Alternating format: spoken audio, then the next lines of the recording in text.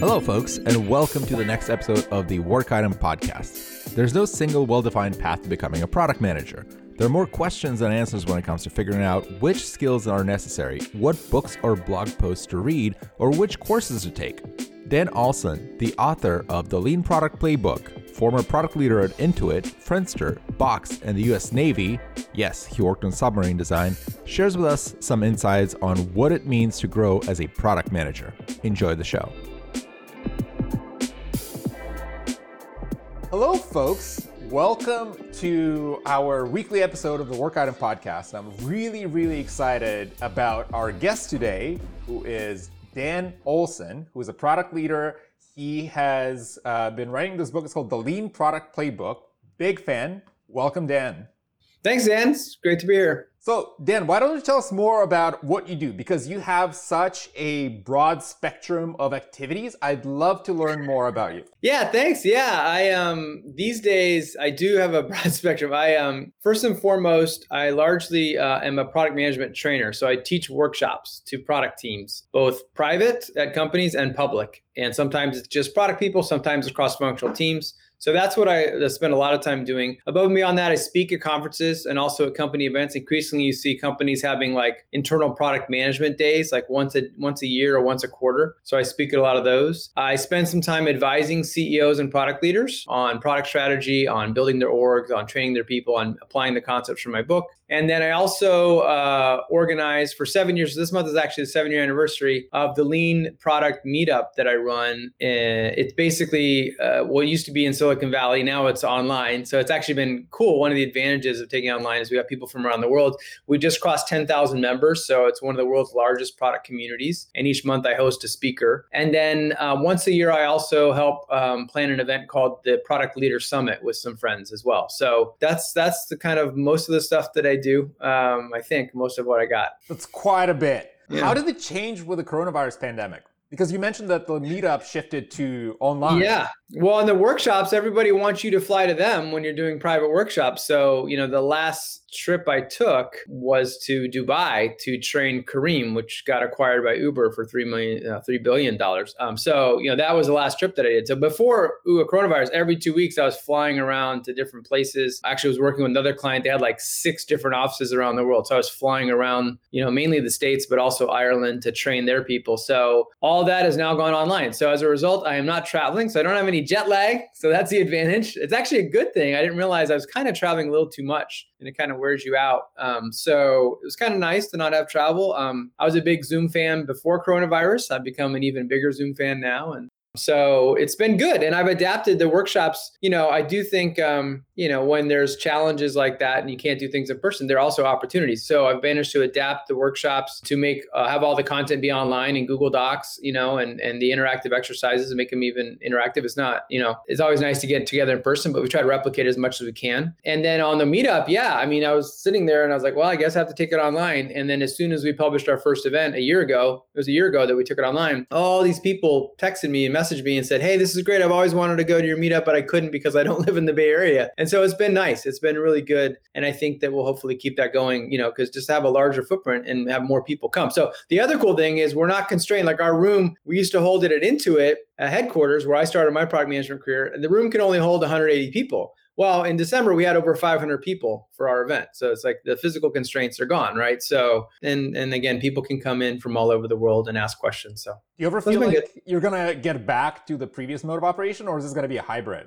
I hope so. No, I hope so. I mean, I hope so. And I think there will be a desire, there's a little bit of overhead that we didn't want to, I played around with streaming the event before, just didn't quite take off. I think everybody's used to streaming into events now. So I think when we do go back, hopefully we will go back, we'll keep the live streaming going and have it be a hybrid event where, if you're in town, if you're here, you can go to it live. And if you're not, we'll still keep it virtual. So I think it's worth doing that given the success we've seen.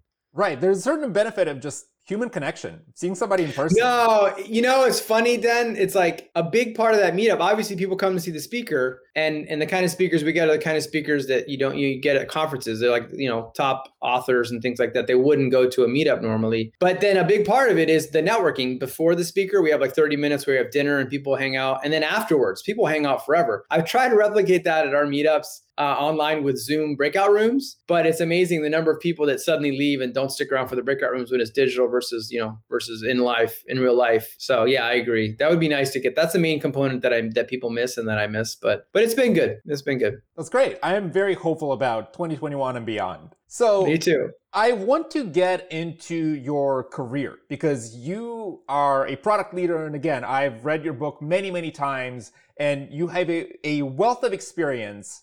What bootstrapped it all? Where did you get started? Yeah, well, thanks for reading the book so many times. I appreciate it. I honestly think the very beginning of the story probably goes back to when my parents bought me a computer. When I was in 5th grade, they bought me a computer. And so I was just very comfortable. Back then, I had an Atari. So I'm older, guys. So I had an Atari 2600 that I liked. You played some games on. And then I got a computer. And that was like, the ultimate game machine. So you're playing computer games. But you also naturally just learned to code back then, And so I just learned to code. I'd code things. I'd play around with things. I'd design fonts. I'd, just try to make a game, things like that. So I was just very comfortable with that. And then in college, I was an electrical engineering major. And I was into computers, so I focused on digital systems and computers. So again, I got to learn how computers work and things like that. Then the job that I got after school, I was in the Navy, and I got a job designing submarines. And so that job was a very technical job that dealt a lot with design and requirements and things like that, which was great. And then while doing that job, I got a master's in industrial engineering at Virginia Tech, which kind of whetted my appetite for the business side of things. So industrial engineering is a great degree. It's engineering. And so you're learning about, operations research and things like that. But you're also taking business related classes like economics and things like that. So it was great as a kind of a stepping stone to go, you know what, I really want to get more involved on that side of the world. And then after my time in the Navy was up, I kind of figured I wanted to go to business school. And then I went to business school. And that's when I was like, okay, I discovered product management as a career choice. And once I realized that it was available as a career choice, I was like, that sounds like what I want to do. And that's kind of what led me down the path of product management. It's interesting that I hear that story a lot about engineers going into product management. Do you feel like product managers need to be technical to be successful? They don't. And it's funny. I want to clarify, so there's being an engineer, I'm an electrical engineer by training. My work in the Navy was actually a lot of mechanical engineering, and there's chemical engineering and biomedical engineering. So it's those kinds of engineering. In the software world, we use engineering for software developers interchangeably. So there's all those different engineering backgrounds. So the question I usually get is do you need to be able to code? Do you need to be technical from a computer science standpoint? And I don't think you do. I feel like a lot of some companies started that trend of hey, we're only going to hire PMs that have a CS background or EE background. And I think it's just it's a blunt instrument. And I think the logic goes, well, we want the PMs to work well with engineers and we want them to be respected by the engineers. And so if they have a CS degree, that's much more likely to happen. And, that's not true. I mean, you can have a CS degree and still not be respected by the engineers. You cannot have a CS degree and be respected. Probably the odds are you're going to be more respected by the engineers. But I think it's a little extreme to say you have to be able to code, right, or have a CS degree. I think that's a little too extreme. I do think in certain technical disciplines, if your target audience is developers, if that's who your customer is, you're building developer tools, for example, then it's probably a lot more relevant. But just kind of a general rule saying we only hire PMs that have a CS background, I think that's a little too extreme. There's a lot of people, especially that got into PM earlier, that would be the path to get in. And, for my path, my transition point was business school, which was a more common transition point for a lot of people back then as well. So I think it helps, but you don't need it. And I think what I would say, and I've thought about this a lot actually, because for those of you that are technical and got a CS degree, it's okay, you learned how to code in Java. You did it for 10 classes, and I'm not going to minimize it, but you learned, how to do a bubble sort. You learned about complexity theory. You learned about a lot of stuff, and you learned how to do some stuff in Java. And then you got your first CS job, and they wanted you to do Python and JavaScript, which you'd never done before, right? And do a server architecture, which you've never done before because you just wrote some algorithm. I mean, and it's gotten a lot better. Don't get me wrong. Obviously, there's certain degree programs where you're actually building real working web apps and things like that. But academia tends to lag, right? And in the old days, you were learning C. It's like, hey, I'm learning how to program in C, and then you're going to go be a web developer. You're not doing any C. So, I think what's valuable is just to understand, hey, what's on the front end, what's on the back end, how do these things interrelate? When I am requesting a feature or a change, what is that? What are the implications? Is that impacting the front end, the back end, the database? Like what's required? And you just want to avoid asking for something that you think is small that's really going to take 6 people weeks of effort. Avoid those kind of mismatches so you don't lose credibility. That's what I think. And I think that if you are technical, it helps you, problem solve better with the developers. If they're like, well, to do that, it's going to be really tough. It's going to take a lot of time. And then you can hopefully be like, well, what about this? What about this? Right? At the end of the day, we're not the ones coding it, but it can help you partner more effectively with them. But again, it's not critical. I don't think you need. I've seen plenty of PMs.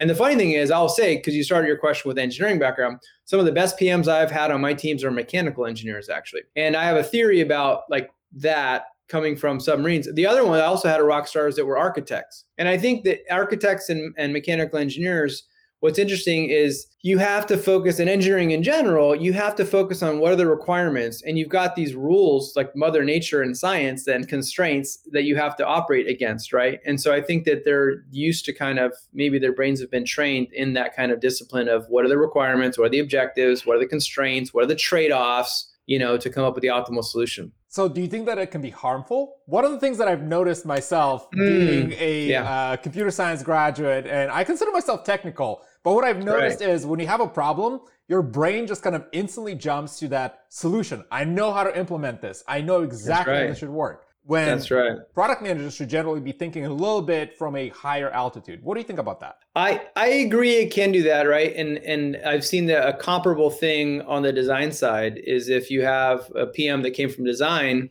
they might just create the mockups themselves. And it's interesting because in the PM world, one of the beautiful things about the meetup or any PM conferences is PMs actually get together and they get to compare notes. PM can often be a very lonely job in the sense that you have no one to compare notes with, right? Because you are the sole PM. And then of course you're working with dev and design and QA and other people, but you typically don't work on a day-to-day basis very closely with other PMs. So it's kind of like this divide and conquer thing. So you don't get to, compare notes much. And a lot of good PMs, they build up this mindset of I just got to do it. If I want to get it done, I got to do it myself. Because as I like to say, no one reports to us, right? I joke about the Spider-Man motto, with great power comes responsibility. The product manager's motto is with great responsibility comes no power. No one reports to us, right?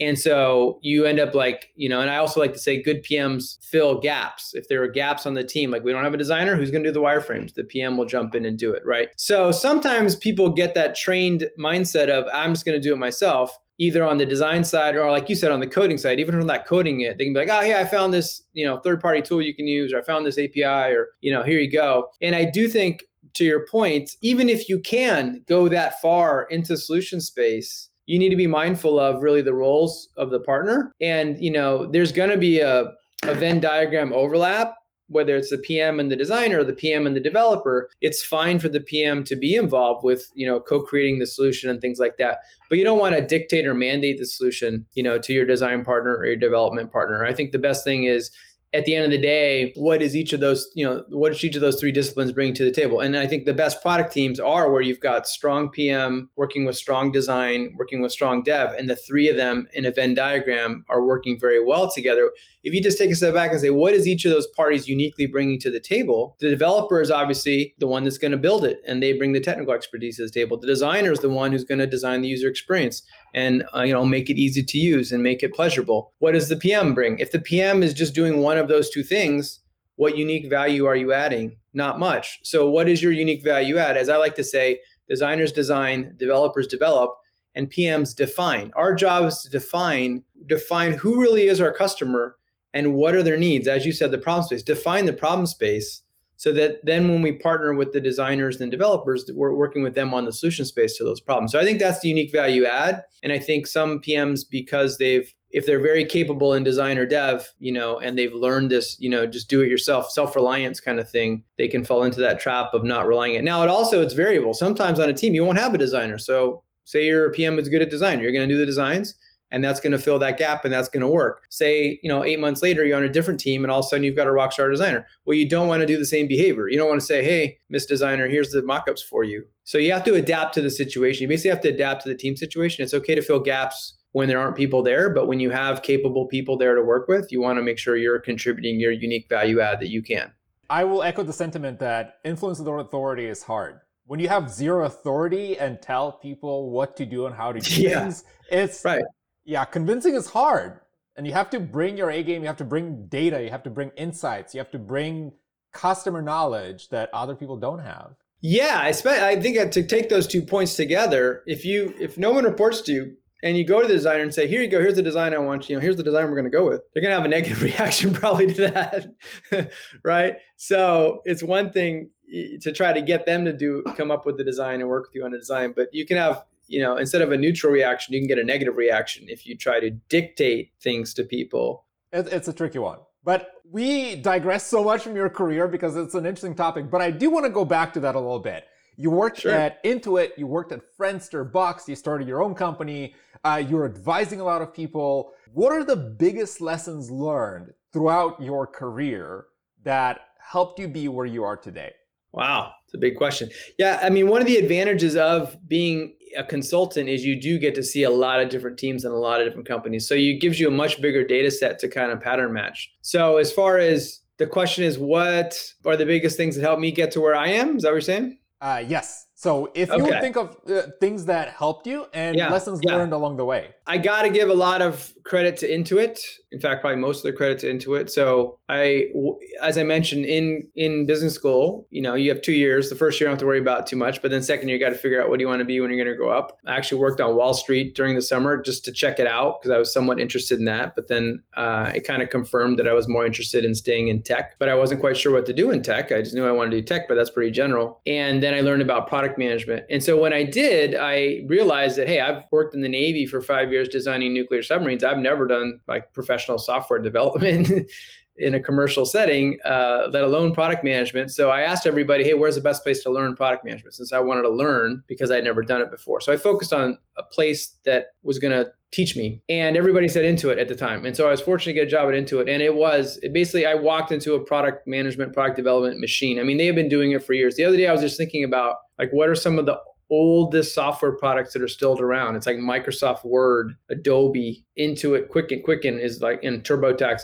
but there are very few of these products that have been around for so long. So Intuit actually Quicken started in the DOS days, right? So the reason that's important is just and their founders had a certain kind of consumer-centric marketing, right? Scott Cook, the founder of Intuit, came from Procter & Gamble, a consumer packaged goods company where, their job is to convince you that this brand of toothpaste is better than this other brand of toothpaste, right? So they think a lot about marketing and what do consumers care about. And he brought that to Intuit. And so by the time I got to Intuit, it was the Quicken product management was basically like a well-oiled machine that I just walked into and was a sponge and just absorbed. And it was kind of nice because we were doing 1 year product cycles. You like Quicken 98, Quicken 99, Quicken 2000. And a 1 year cycle is a nice time frame where you're in each phase, the requirements definition phase, the coding phase, the design phase, the user testing phase, the launch phase, and the planning phase for the next one. You're in each phase long enough that it's not super rushed and you can get good at it and do it well. And before it gets old, you're on to the next one. And so I learned so much there. And I think one of the other things we're going to talk about later perhaps is user research. Like we had a PhD in user research on our Quicken marketing team. And so I got to learn directly from her best practices and what not to do on user interviews and on surveys and things like that, right? Intuit is a pioneer in user research. We would do follow me homes, right? We had like the usability lab well before usability was, everybody else realized how important it was. And we would do beta testing. I think in one of the first, kind of public betas, private betas that we would do, we would like get thousands and we would mail CD-ROMs to these people to get them to test the software and report bugs to us. So very customer-centric product development, product management culture. And also now that I think about it, also just on the management side and the business side, right? How they manage the P&L, how they did people management, how they did growth and development. So all those things. And I credit not only just the general kind of Intuit culture, but also my general manager that I had of Quicken, who took a lot, invested a lot in development of everybody on the team. So I would say that. And then after that, I was at startups, as you said, which I was excited to do because Intuit, at that time, it wasn't a huge company, but it wasn't small. And I wanted to apply at startups. And I realized it's kind of like the Wild West. There are no rules, there's no structure.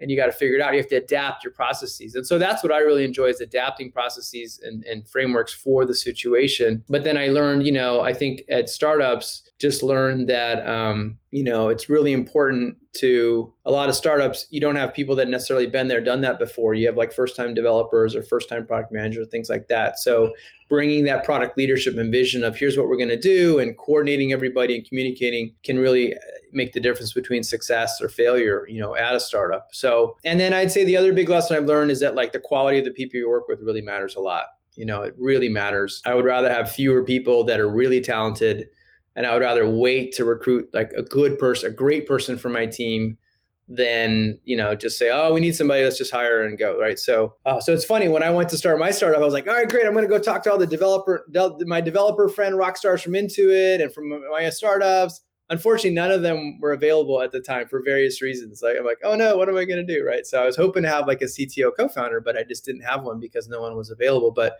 same thing in design. If you get a rock star designer, it's going to like just change things tremendously. Or a rock star developer on your team, having just one rock star in any functional area on your team. You hear about people talking about the 10x coder. It's true. There's a 10x employee for every field, basically. And it's hard to identify those. It's hard to interview for that. That's one of the things that I feel like, but it's so important. I'm 100% with you. But there's one point that you kind of glanced over, and this is something that is not a typical career path at all. You mentioned that you've been involved in submarine design. I don't know of any other product managers in my career that worked on submarines. Okay.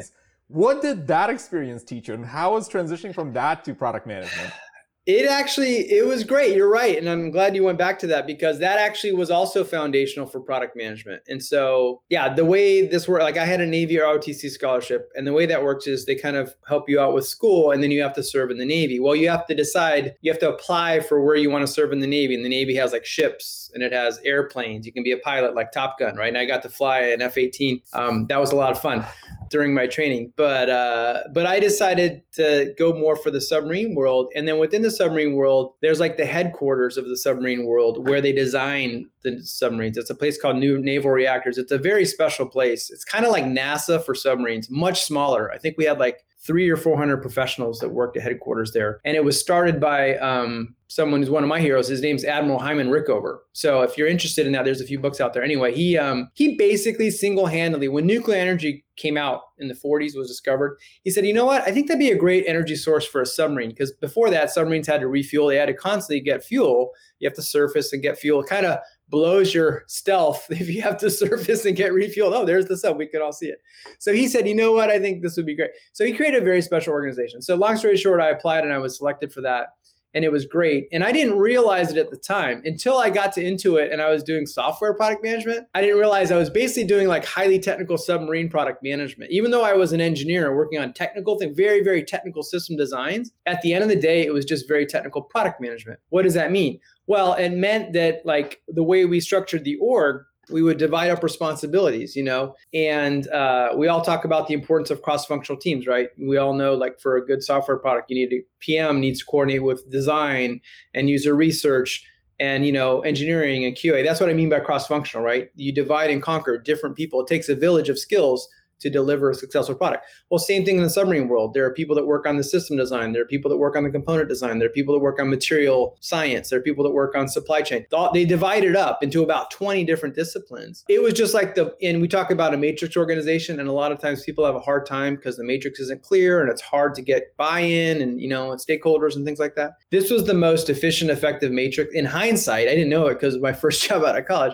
the most effective and efficient matrix organization I've ever worked in. And so it taught me how to work cross-functionally. Like, of course, in order to get this done, I've got to go get agreement from these other people, right? So it taught me this the other thing I think is working on a very complex product, right? There's a nature of when you judge a product manager's work, well, how complex was it? Were you just working on like a little feature, or were you working on like a major product with a lot of, interrelated systems and coupling and things like that and dependencies? And so early on in my career, I worked on submarines, which are very complex in a very teamwork, collaborative, good matrix organization. And then the last thing is they really delegated a lot of responsibility.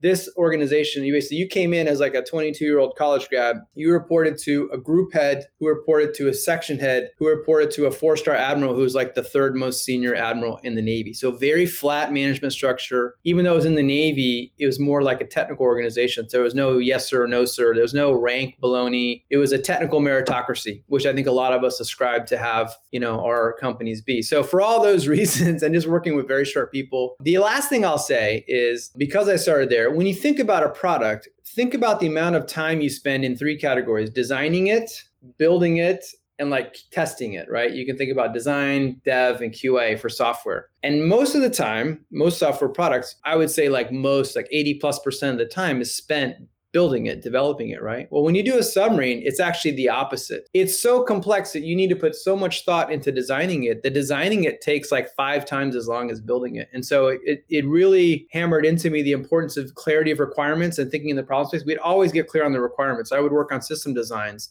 And we would be working with conceptual models of what the design would be, not even talking about what the solution or real system was going to be, but talking about what the requirements were. So those are some of the takeaways. It's a long answer, but it was a very special place that did, I feel like, prepare me for product management, because we did have a very effective matrix org. We were doing cross-functional collaboration very well, and it was a very complex product. And we spent a lot of time thinking about design and requirements. I think the risk profile is also vastly different than any tech product. Yes, that's true. That's why I like to jokingly say, waterfall does make sense for like submarines and space shuttles. You don't want to have like, let's launch the MVP. Oh, it sank. Let's iterate to submarine 1.1. Yeah, the stakes are higher, definitely. But then it was kind of nice to go from that to like a CD-ROM package with a 1-year product cycle. So the other thing I didn't mention is, from the time you say, okay, here's the high level objectives of the submarine, to when it's actually designed, built, tested, and in the water and ready to operate, that's 12 years. So 12-year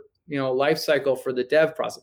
Then to go to a 1-year product is great. And now we're all on the web and mobile, where it's like every week or two we're pushing a new release. So I've seen the full spectrum. And to your point, you kind of adapt. You need to adapt your processes based on the risk profile. And the other factor is, how easy is it to change things, right? When you're literally welding steel plates together, if you make a mistake, go, oops, we need to iterate. It's really hard to iterate. Or you spent like 2 years designing a specialized pump. You can't go, oops, we got to change it now, right? But if it's a software bug, you can just patch it, and fix it in an hour, right? I will never complain about waterfall again. Hearing that 12 years is the time frame. But for more than a decade now, you've worked as a product manager, trainer, and consultant. What led you to this particular career decision? Because as a product manager, you can always choose to start working on, at some other corporation, some other company, maybe start another startup or anything of that nature. But you decided to say, no, I'm going to help people become better at product management. Why is that? Yeah, well, honestly, it was a bit of luck on random chance, in that what happened is, after doing a few startups after Intuit that were web startups, I realized, like, the web is here to stay, obviously, and many of the future products, they're going to be web products. And while I've been coding since I was 9, and I know how to code, and I'm a double E major, and I know all this technical stuff, I don't know how to code this web stuff. So in 2005, I decided, you know what, I'm just going to go and invest and take classes in HTML, CSS, JavaScript, PHP, Unix, Apache, and Photoshop, and just invest and just learn the web stuff so that I'm more comfortable and more knowledgeable about it. And while I was doing that, I got an offer to be a VP of product for a startup. And I really liked the team and what they were doing, but I literally was taking 20 hours a week of classes. I was like, let me just get this done. I want to just 6 months and finish it, and then I can go back. And so I said, hey guys, I'd love to work with you, but I can't do it full time because I'm taking all these classes. Can I be your interim or part-time VP of product? And they said yes. And so that's how I became, I'm basically, for 30 hours a week, I was effectively their VP of product, but I just was doing it as a consultant instead of as an employee. And that went really well. And then there was another startup that needed a VP of product. And so it ended up being a similar situation. And I realized, well, this is great. I've discovered this opportunity where I can work with, companies to help them. And at the time, it was often a post-Series A company. So they had, it was a great space to work in, because they had enough going on that they had enough traction and enough team to raise an A round, but they didn't have hardly usually anybody in product management yet, right? And so you add me to the equation, and I can add a lot of value in doing that. And so so that was great. And once I did it 2 or 3 times, I realized this is awesome. I'm constantly meeting new, amazing entrepreneurs and people. I'm seeing, what they're doing right. I'm helping them do things better. I'm cross-pollinating learnings across different companies, So it was great. And, for example, in those early days, that's when I worked with Box. I helped them out as an interim VP of product post-Series A. I ran their first user test. They had never done a user test, right? And so I ran their first user test, which was very eye-opening for them. So once I got after doing, 2 or 3, I was like, this is great. I can make a career out of doing this. And there were a lot of advantages, to that. So you're the expert in the product management space. There's a lot of folks that are listening to the show that are new in their career. They're still exploring the space. What do you think are the things that are missing the most based on your experience in the product management space?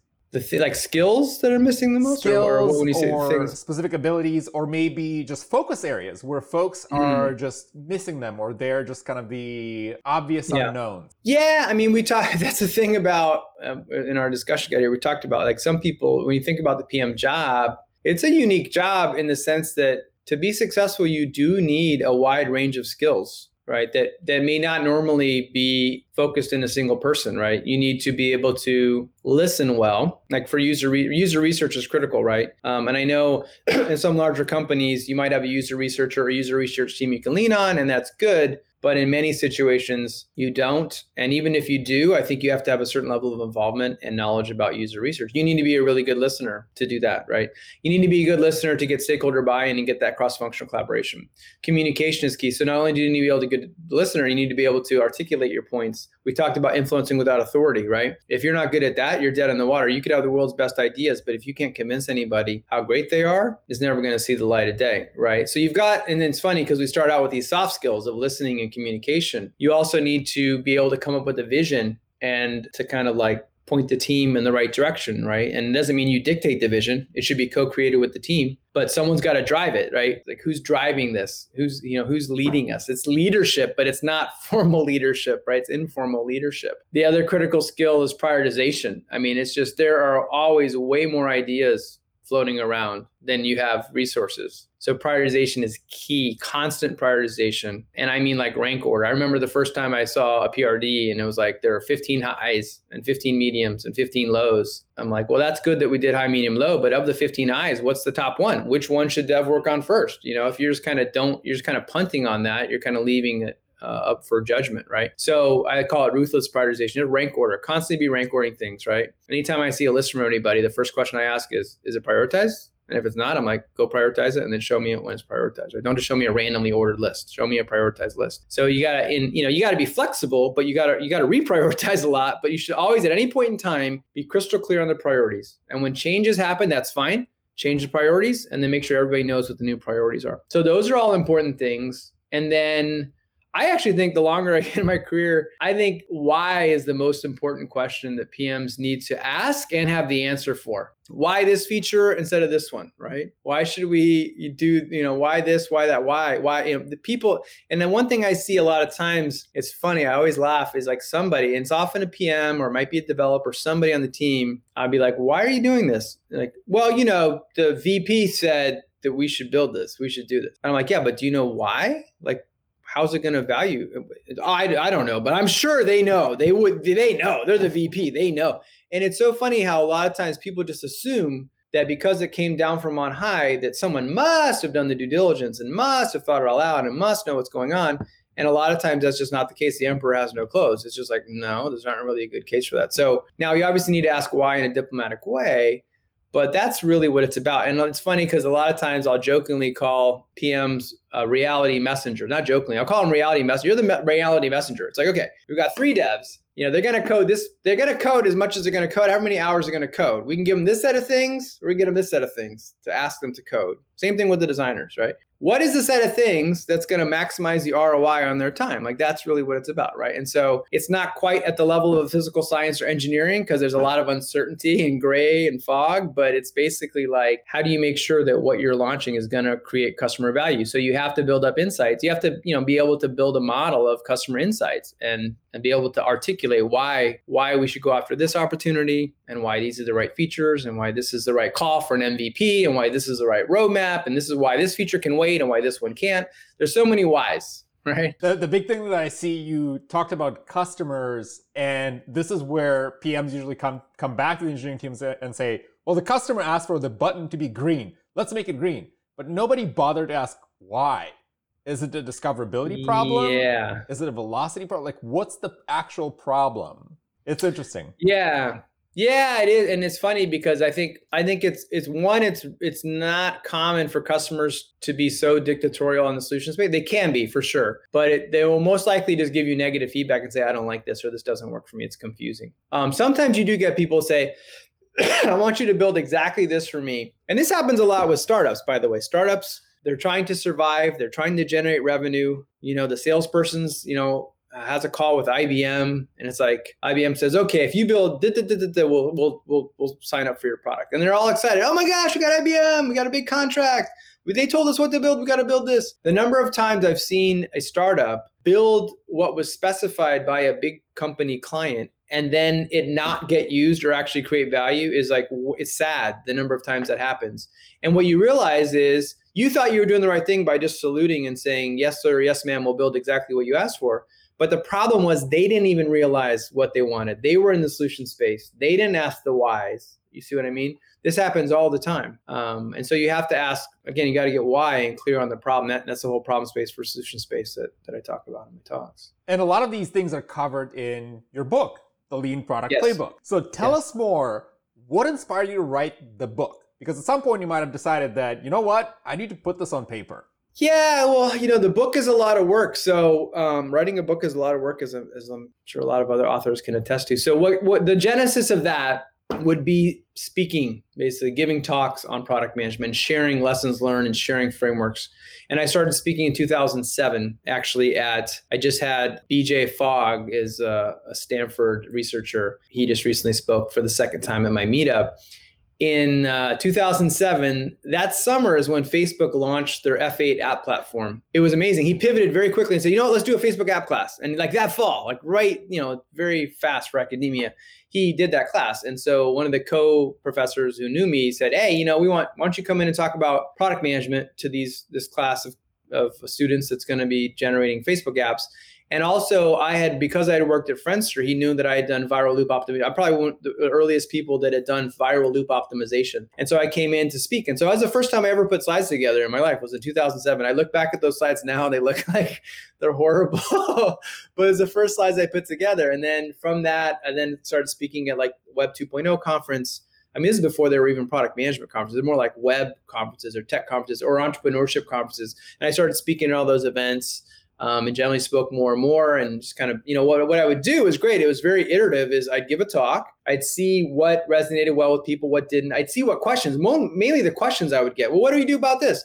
And then between that and my next talk, I'd add some new slides, or I'd go into that topic. I'd be like, wow, a lot of people are asking about UX design. Let me go into that, right? And so that kind of the slideware and the frameworks kind of developed over time in concert with the consulting, right? Because in the parallel, I'm consulting with all these different companies, seeing all these different challenges and helping them solve them. And then I was teaching a workshop. I remember one of the pivotal moments was I was teaching a workshop, and I had a really bright class. There's a lot of people that were bright and very enthusiastic, and they were very specific. And they wanted me to like spell out a process, a step-by-step process. They're like, okay, what do you do first? And then what do you do? What do you do?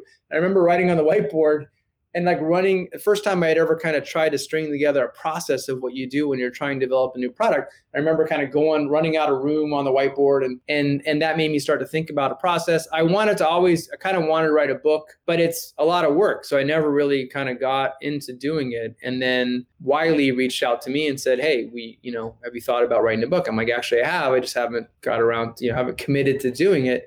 And so that kind of led to the book being written, which took 14 months to write. I was working kind of pretty much full time while I was doing it. So I was doing nights and weekends, and it got published in 2015. And it's a timeless piece ever since. To that point, and talking about the book, a lot of the ways you outlined in the publication around the thinking about the product, the separation between the problem space and the solution space, things like the cohort retention curves, super important for any product management organization. How do you see in your experience those frameworks evolve over time? Because one of the things that I've seen often is product managers snap in this mode of saying, I follow this framework because the book says so, and that's it. How do you see them change over time?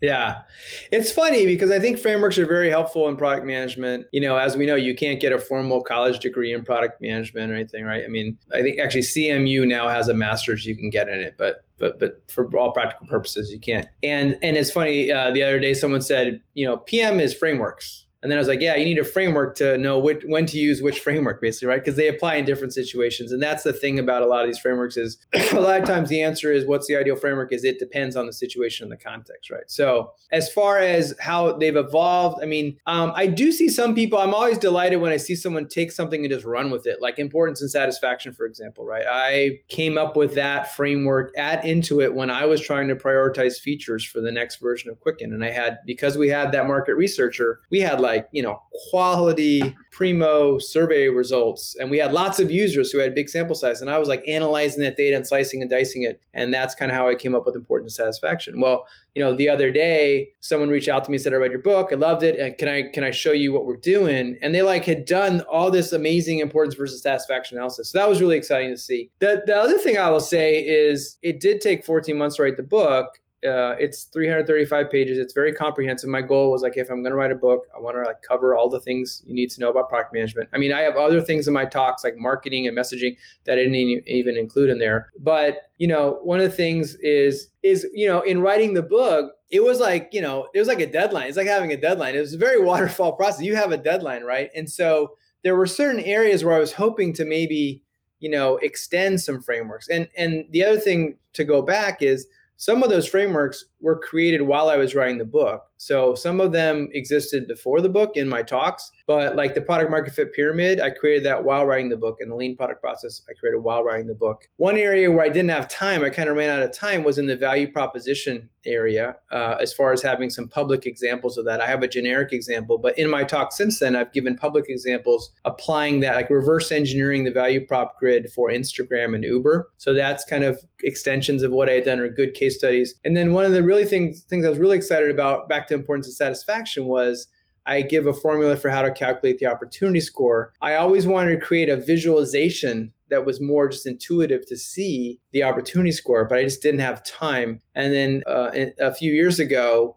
in working with a client, I kind of had a little inspiration and I was able to come up with like a heat map visualization. So that's, again, in some of my more recent talks, but not in the book. So those are some of the things that I've done to extend some of the work in the book. And I'm curious because you've alluded to the fact that PMs need a breadth of skills: marketing, research, analytics. Yep. And one of the things that I've recently been talking with a colleague as well is that the biggest thing that a PM should be doing is you have that meta skill of being able to solve a problem. And yes. How do you scale your own skills as a product manager over time? What helps you learn? Yeah, I do think at fundamentally problem solving or decision making is like the core skill of a product manager, right? And so as far as how do you get better over time, I also think just kind of intrinsic curiosity. Like the best PMs I know are very curious. They ask why, right? Like I just mentioned how why is really important. It's like, they see some anomaly in the data, and instead of just going, oh, that's interesting, and moving on, they go, I wonder what that is. And, they may pull that thread, or in qualitative, they get something surprising and they go through it, right? So I think it's really that curiosity. And because it does take a village, I found what served me well in my career is I've leaned into learning about the adjacent skills. I just gave a talk in January at the meetup on UX design. I'm in the process of editing the video, so I was rewatching it. And I realized, like, my first few months in PM, I wrote what I thought was I contributed to writing what I thought was a great PRD back in the day when you'd write the long PRDs and MRDs, right? But then I realized, later in the product cycle, I'm like, we could write the world's best PRD, but if the UX design isn't good, it doesn't matter. So I suddenly had this aha moment, like, wow, there's this thing called UX design that's really important that I don't really know anything about. So I went out and I saw books on it. At the time, there weren't that many books on it. Inmates Are Running the Asylum by Alan Cooper was out. There were maybe a couple other books out there, really more like HCI, Human Computer Interaction. I took an HCI class while at business school. I leaned into that. And then, I went and took a class in visual design. So So I use that as an example. And since then I've read a lot of books. And I think the point is by learning about the adjacent functions, and I would actually put UX design at the top. It can really help you be a better product manager. It can help you better critique designs. It can help you have better conversation with your designers. And worst case, if you don't have a designer, you can help fill that gap more effectively. Now, if you do have a rockstar designer, then just let them drive the bus and let them do it. Likewise, marketing, right? Learning enough about marketing and messaging and positioning. Analytics, learning about analytics, right? Just learning, just leaning in and learning and being a sponge, I was just blown away. I'm doing an assessment for a large organization. I talked to a lot of people, and all of a sudden I talked to one person and she pulled up all these amazing dashboards and analytics that she had just taken upon herself to do. And I'm like, oh my gosh, every other team should have these too. Like, you know what I mean? So just leaning into adjacent things, like learning enough about, you don't need to go get a degree in CS. You may not even need a coding class, but just like learning enough about technical stuff, front end, back end, that kind of stuff to have a conversation, right? So, and I think constantly self-assessing and say, where am I weak? Like where am I weak that I could be better performing if I weren't weak at that, whatever it is. Like no, everybody always has something to work on. There's always new tools coming out. And that's part of it too, staying abreast of the latest tools, right? There's an exciting time to be in product management, especially like prototyping tools, like Figma, like that wasn't around a few years ago, right? And so now you've got these great tools, so. It's interesting how Figma just swooped in and took over all the InVision and Sketch and Balsamic. It's just everything is Figma now. But it's interesting. I'm curious, again, on your point around the breadth instead of depth. You don't need to get a degree. You just need to be good. What's your litmus test at knowing, okay, I know enough. If I've identified the weakness that I'm weak at UX design or data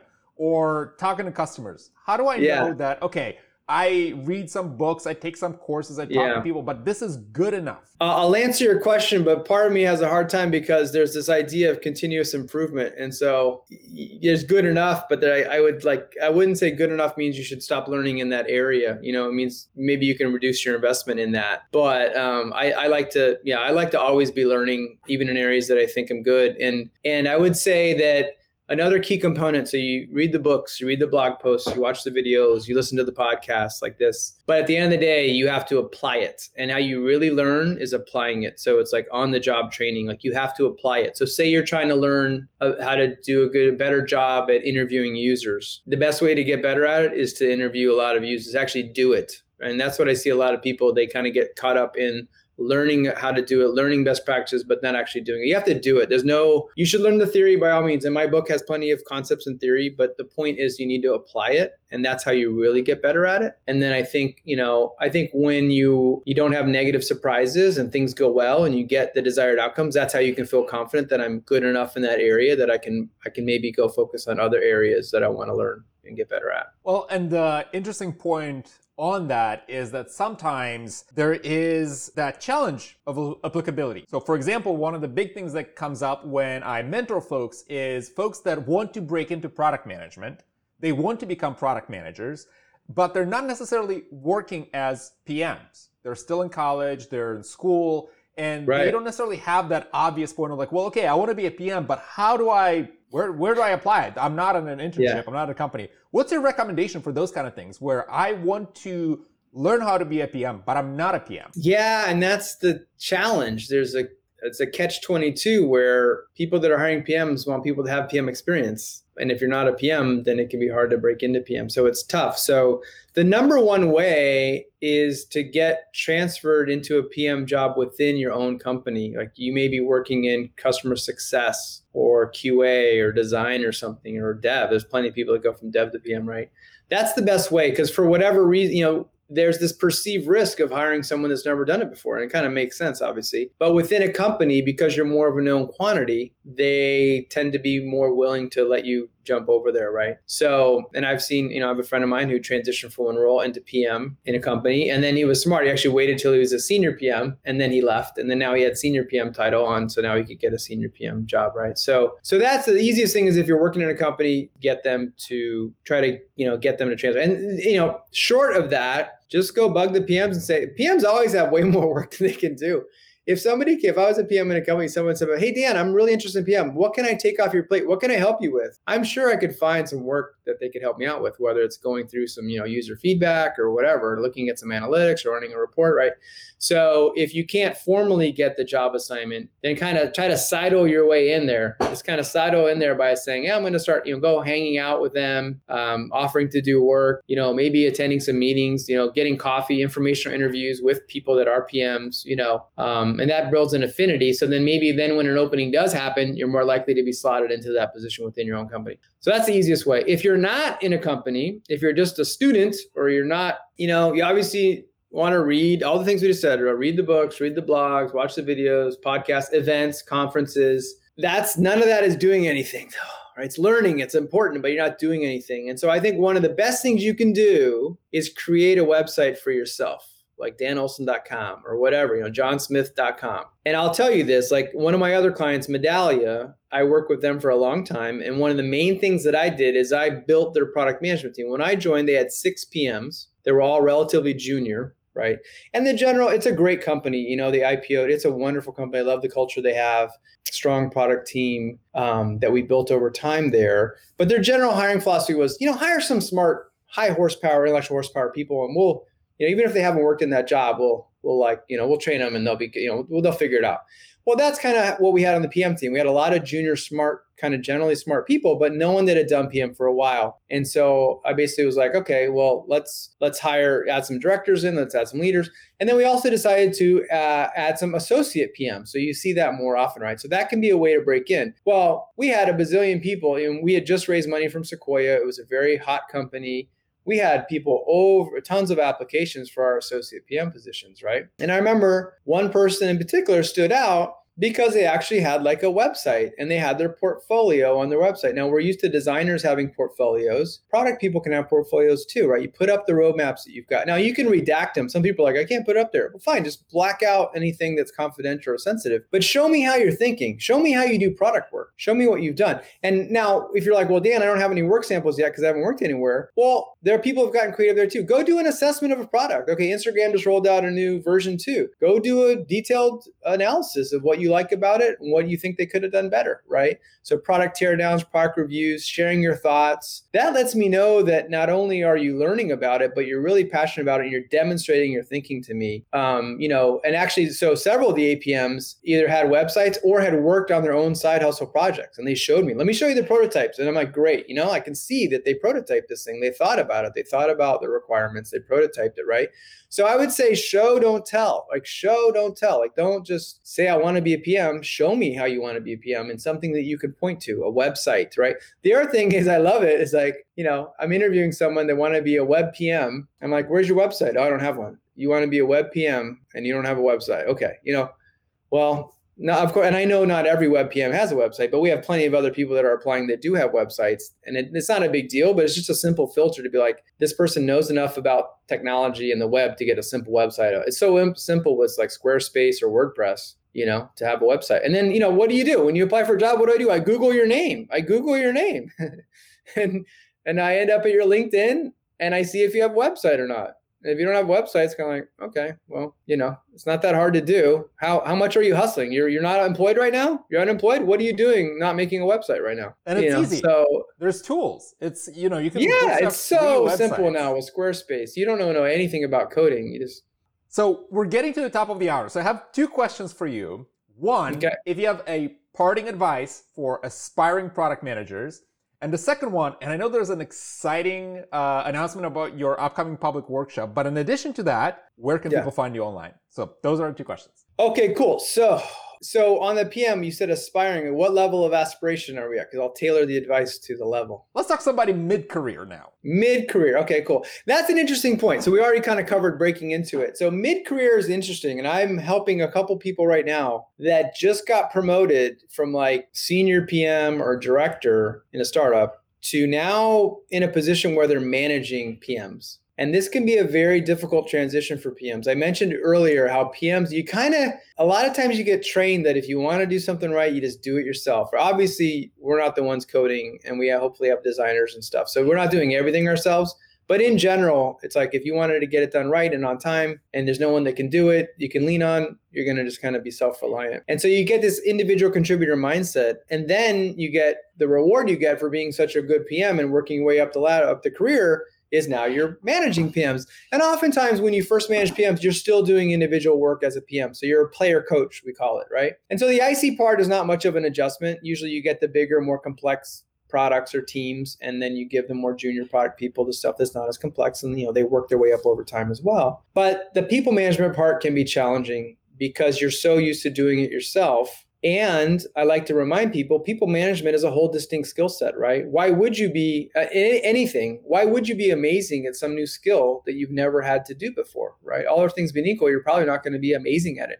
You may have some intrinsic potential, but again, like on the job training and actually applying the skill and seeing what works and what doesn't, that's how you get better at it, basically, right? And sure, of course, by all means, read the theory, read the books, all that. But I think a lot of times people just get thrown in as first-time people managers, especially in startups. I'm talking also about, and it happens in big companies too. You get thrown in as a first-time manager without much training or support or expectations. And we're all so busy. Everyone's so busy running around, right? And if you think about, again, if I go back to Intuit, where I saw good examples of people management and coaching and development, what do? They make time each week for a one-on-one. That's often the first things that goes out the window is, we're all too busy. We're not going to do one-on-ones, right? That's an important touch point for the employee-manager relationship. And the other thing is, to make sure it's not 100% focused on just the work to be done, but that you're also kind of at least carving out some time for like meta things like, how are you doing? What's going on with your, career development, your job satisfaction, things like that? What skills do you want to focus on, right? Those are some of the best conversations that I value the most. Is our GM would say, okay, great, you've got your day job, but like what are your aspirations and what do you want to develop, right? For example, I knew I wanted to learn more about marketing. Again, I mentioned I leaned in, right? In the way we divided our team up at Intuit, PM and marketing, we worked together, but we kind of divided and conquered. So we didn't often get as much visibility into marketing, but I knew it was important and it was an area I didn't know about. So he let me sit in on a lot of those kind of meetings. And there was one research project in particular we did. We did a market segmentation exercise. I'm so glad that I was able to kind of ride shotgun and just observe that and learn from that. So anyway, I think that transition from individual contributor to people manager is a difficult one. I would embrace it like anything, approach it like anything else. It's a new thing. Before it happens, try to bone up on all the things. Try to do, find people that you think are good people managers and have coffee with them and ask them, what are your tips on how to be a good people manager? So it's an interesting thing. And the same thing happens in the dev world. You get some rockstar developer who's an individual contributor and then they get promoted to be a manager. And a lot of times they're either not good at it and or they really dislike it. And it's a very different job. It can be a very different job, especially if you're going from like 100% individual contributor to like 0 or very low individual contributor. That's a very big transition. So yeah, that's some advice I would say that, if you're approaching that, just be mindful and think about how to be successful in that new role with those new skills. And then the question about where can folks find out more about my stuff, my website, I do have a website. I practice what I preach here. It's dan-olsen.com. dan-olsen.com. And that's where I post, my speaking schedule and videos and blog posts and things like that. I also have an email newsletter people can opt into there. And as you mentioned, I do a lot of private workshops. I also try to do public workshops where anybody can come and sign up. And my next public workshop is April 20th to the 22nd. That's one of the other things with Zoom is chop up the workshops into like 3.5 hour chunks. So it's like 3 days of 3.5 hours. So like about 10.5 hours total, where I basically cover the book. It's like the movie version of the book. People can, find the link to that from my website. Also, I mentioned Lean Product Meetup. It's free to join the meetup group, meetup.com/lean-product. You can come check that out. Our next event is March 23rd. So I think this podcast will be out before then, but you can sign up. And then I put all of my talks on my YouTube channel, as well as all the talks of the speakers that I host at Lean Product. So we have over 100 talks, video talks there. I also do fireside chats with my guests, and we just crossed 6,000 subscribers. So it's probably one of the channels that has the most hours of product management content on it. And it's just youtube.com/Dan Olsen. And you can subscribe and be notified when we post new channels there. And then, of course, on LinkedIn. So those are some places where people can find me. And then twitter.com/Dan Olsen. So all those places. Excellent. And I can't think of anyone better that knows more about product management than yourself. So it's a must subscribe. At that, Dan, thank you so much for being here with us, you sharing your insights and perspectives, and I'm sure that a lot of folks learn a lot. If we're talking about the analogy of the sponge, This was the perfect environment to be that sparring. So thank you so much for being here. Well, Dan, thanks a lot. I had a lot of fun talking with you. Thanks, Appreciate it. Dan.